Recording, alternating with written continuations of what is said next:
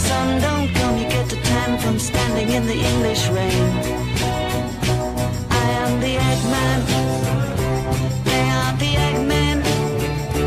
I am the walrus, goo-goo-goo-goo-goo-goo. Expert, choking smokers, don't you think the Joker laughs at you? See how they smile like pigs in a sty, see how this night I'm crying. Semolina Pilchard, climbing up the Eiffel Tower. Elementary penguins singing Hare Krishna, man, you should have seen them kicking Edgar Allan Poe. I am the Eggman, they are the Eggmen. I am the walrus,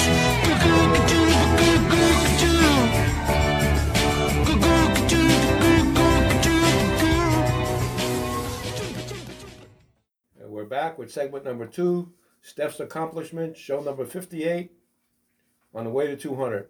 Steph, you can continue with your story about J.C. Brown and Mount Shasta and the, I don't know what kind of people they are. What are they called? Well, What are they called? Lemurians was what in the legend, and there was a 1934 Stockton record. J.C. Brown claims that they were the Lemurian civilization who predate, the time of Atlantis. So if you believe there was an Atlantis, they very well might be Lemuria, which is a continent that supposedly sank. Isn't that a song by Donovan? Yeah, he did. Down the Atlantic. Way down on the ocean. Right. Yeah, I think I did a karaoke song one time about that. But yeah, I mean, so here it is. It's maybe a place that's not a mythical continent. Maybe it did exist, and the remnants of these people are in Mount Shasta, in the bowels of Mount Shasta. So when I was able to finally get photos of the place, actually go there and actually see it, meet somebody there who witnessed an unusual experience with a man who supposedly was from this race of people, giant being coming out of these doors. And I realized that, I was threatened when I was out in California, and they tried to blame me for digging a hole in the mountain that I didn't dig. The Forest Service and the FBI both were trying to pin that on me, and they even went to college. I was filming a show at the COS College in Weed, and at the time I had finished the season, and they went and asked the producer of the college if they could buy all of the shows that I had done that season, because they wanted to find information or something that might have me implicate myself in digging a hole on Mount Shasta. So, Do you know why he changed his name to J.C. Brown? Is there any indication why he did that? Well, the only thing is that, and he said because he was a millionaire, You want to be anonymous? he had to be anonymous. And the fact that he was not an American, Right. he had to slip into the country. And one of the interesting things about him is that on border crossings, there was one time at a border crossing, I asked him if he had ever come to the United States. He said no. This is after coming in a couple of times. And the third time, he lies on the manifest. So I'm saying, gee, why is he lying unless he's bringing contraband back over? So then I realized that, there was something going on, because he had mentioned in the legend that he had trouble with the Pinkertons. Now, Pinkertons was like the FBI's secret police for the train stations. Right. So trains were getting robbed in those days with the bank robberies and stuff. So, they made sure that the trains were well guarded and protected. And if this guy was coming across the border, with illegal contraband like that, you want to make sure that doesn't get out of the country. So, I think that's one of the things that I discovered. And the fact is that, this was supposed to be a well-kept secret. Now, J.C. Brown claimed, that this would be one of the greatest finds ever, and would change history as the way that we know it. But when he didn't show up the morning of June 19th in 1934, the police were called. And the police were called, and no one knew what happened to him. And what they came to find out is that he didn't take any money from anyone. Right? For the 6 weeks that he lectured there. So he might be part of Golden Gate Bridge, maybe. He could be. The foundation. So, actually, John Benjamin Body actually died in England. He went back home after he retired from the Lord Calgary Mining Company, and he died in 1940. So the interesting thing about the whole thing is this guy was a multimillionaire who just happened to be at the Shasta Springs Resort, hanging out with his friends there on vacation, because they're all millionaires. They already made their money in Mexico when they struck the oil in the El Aguilar Oil Company. Having a few beers. Having a out by beer, the hanging- pool, some girls with bikinis, yeah. And they saw this unusual rock, you know? So it wasn't Kamala Harris that came out. Well, maybe she came out of the rock there. But Yeah. She couldn't they find her way out. they decided to dig it out. And that's kind of like how their entrance into it. But when I realized that it was a secret society now who owns the property, and that I was lucky to get on the property to be able to see this, and I saw the commotion that I had caused just by coming out there to investigate this. So somebody didn't want this out, that's for sure. No, not at all. I mean, so I found it very interesting that this would happen to me, even when I was out there. You know, things stolen of mine while I was out there, and, you know, and then I have to tell this story here. So here I am trying to publicize this, and I'm being told, this is 5 years ago, I'm filming a couple of scenes in a movie, and what happened was, and I'll put it out there now, a friend of mine had called me and said, you know, people are saying that you dug this hole in the mountain. I said, no, I could tell you the story about it. He goes, well, I still don't believe, I believe that you did it. I go, really? I said, well, I'll tell you what. I said, you can make a movie on the fact that I didn't do it. I said, I'll come out there and you can film some scenes about the truth, what happened. And I told him, came out to California, and upon finish all this work with him, I went back to Berryvale, which is a place you could have coffee, you could have something to eat. I'm waiting for these girls to come because we're going to go out to dinner before I leave to come back to New York on a train. And some guy sits in front of me. He says, oh, the girls said they'll be right back. And I'm like, who are you? In my mind. And it was weird because I didn't know who he was. But the day before, there's a fellow next to me. You'll like this. And the fellow was playing chess. And somebody comes over, interrupts the game. And the Indian fellow, who's a Native American, says to the other fellow, he says, I don't appreciate you coming over here and trying to coach, you know, the game here. So he says, wait here for a second. He walks over, pulls out a taser out of his bag, and he says, this is a taser. Come over here again. And he goes, and I'll stick it up your ass. I'll tase your ass. Tase your ass. And it won't be Tyrone or Bubba. Right, so now I'm sitting there, and I'm like, did I just hear that? So I Is wait. that why you got a taser now? Yeah, this is how it happened. Yeah, so now what happened was I said to the Indian fellow, I says, by the way, I said, can I see that taser? He shows it to me. Why in the world I wanted to see the taser, I don't know. But I was curious now. He shows me. So I said, look, I'm leaving tonight. I said, where did you get this at? He said, well, I got it downtown over here, the hardware store. I don't want to mention the name of it. He said, but they, you know. Was it Ace Hardware Store? Something like Ace that. is the Yeah, place. yeah, something like that. Ace is the place. So now I said, well, I can't be here, you know, tomorrow morning. I said, well, how much over $75, you know, can I buy this from you? I said, I'll give you up to $100 for it. So I negotiate with this Native American fellow to buy the taser. I said, just one thing, show me how to use it. He goes, well, it doesn't have the charger. I said, is it charged? He says, yeah. I said, you can send me the charger. You didn't give him $24 with some trinkets, did you? I should have less the charger. So now he shows me how to use it. I put it in the bag, never thinking that the next day, this fellow sits in front of me, Irish-looking fellow. He was about 6 foot, eyes are blue, pale blue eyes. You know, he had murderous blue eyes, you know. Speaking of Irish. Yeah. St. Patty's Day soon? Yeah. A couple of days? Exactly. So now I'm looking at this fellow with these powder blue eyes. He's telling me, you know, you need to shut your mouth. Really? I said, I don't even know you.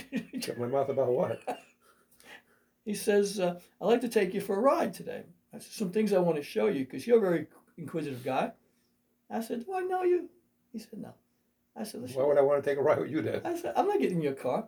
He says, well, I got a bullet with your name on it. And I like to take you up on the mountain and read you your last rites. I got a taser with your name on it. So I sit there. I open up the bag that I have with me. I pull out the taser. I take off the safety. I put it directly in front of him like a microphone. I said, this is a freaking taser. How about I stick it in your mouth? You'll never get to raise your voice again. And then I stick it up your ass and I just woke you up the mountain, and we bury your fucking ass today. Well, Alan, bang, zoom, he's out To the the back moon. door. Bang, zoom, to the moon he goes. So now the Native American guy, Jimmy, looks over and says, Steph, what happened? I says, Jimmy, you better watch out. I says, I think he had a bout with diarrhea. There's shit going all the way out the door, so be Got a very laser careful. taser game going on. I said, he had abrupt stomach problems after my conversation. And it wasn't Visine in his wine or water. So now, the guy leaves, right? And I'm thinking, all right. So now I go have dinner with the director who I was out there to do the movie with. And I told him the story. He goes, man, I miss all the good stuff. I said, well, I'm not too happy about this because now I got to get on the train to go back to New York. And I've just been threatened. And I know that there's something with this legend. And then, so I was on waiting. Somebody says to me, oh, did you hear about the guy who got lost on the mountain for a couple of days? And when he finally came down, he said he found a military base in the back of the mountain there. And there was a guard there holding a gun. And the guard said to him, you need to get the F out of here because I was told if I see anybody, shoot to kill. So get the F out of here. So guys, I need some help. He said, you better get the F out of here. He goes, because I'm going to put a bullet in you. So the guy came down the mountain and he's telling some people in town that there's something going on with this mountain. And so I realized later on that, you know what? They don't want me around there because they got some military stuff going on and some bad things actually going on. And if they got giants underneath the mountain, maybe you don't want to go there either. So I get on the train, and at that point, I said, man, I just got to get back to the East Coast. So I take the train 2-3 days till I get to Chicago. Which is where we meet. And that's where Al and I meet. And I'm like dog tired because I've just been going through the rigors in California and only being threatened, you know, and having some stuff robbed while I was up there. And now I'm coming back and saying, all I want is to get married for 30 seconds. Right. Which is what happened on the train. Al and I met. Transit head. And I met the love of my life for about 30 seconds. About 30 seconds. You say 20 minutes, but I say 30 seconds. So So let me ask you a question. Are you going to write a book about this? Are you going to do a movie about this? Or Well, what are you going to do with this? I've written a screenplay about it. So I've already written a movie about it. It's called The Legend of J.C. Brown. So I've written that, yes. I've done interviews with it. I've been on Coast to Coast AM with George Norrie, people who know. I've been on about 3-4 times talking about the legend that we've talked about today. One of the nice caveats is on YouTube there, I think they had like 400,000 people who listened just to that one program that I did about the legend. I guess a lot of people were interested in it. The Legend of J.C. Brown. Yes, and you know what you find Mount out Shasta. is that there are people who don't want truth to come out. And I'm sorry, you know, I was born at night, but it wasn't last night. And I came across an amazing story that led to an amazing experience in my life, and also meeting some fantastic people along the way, and realizing that everybody has a piece of the puzzle to share. They might not know it at the time. And as I was going around the country, I was learning, you know, there's some great people around the country. There's also some bad people around the country you got to stay away from. And had I known Bubba and Tyrone, and I know Luigi and Guido, you know, I wouldn't have to have Eric and my other friends up there packing so that way I could go looking at stuff. So I realized that for me to go out to look around at some of these anomalies or some of these things, it would be very difficult going forward. But I thought this legend was interesting because I have here just a letter, you know, that I got back from the newspaper, you know. And so it was good to get acknowledgement that, yeah, I did solve it. And I found through Border Crossings and Records that J.C. Brown was really John Benjamin Body. And the only reason he ended up in Stockton, California was because his wife's family lived on that block. And he's able to set up that camp for 6 weeks for his meetings to be able to discuss his amazing finds in 1904. So if you like what you hear, keep it locked here. We'll be back with final thoughts. Those are Steph's great accomplishments about the legend of J.C. Brown. We'll be right back. Keep it locked here. I see trees of green.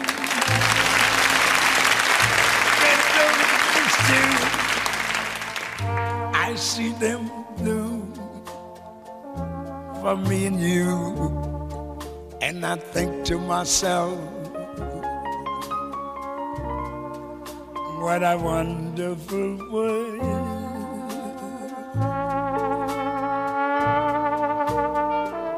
I see skies of blue, clouds of white, bright blessed days, dark sacred nights, and I think to myself, what a wonderful world.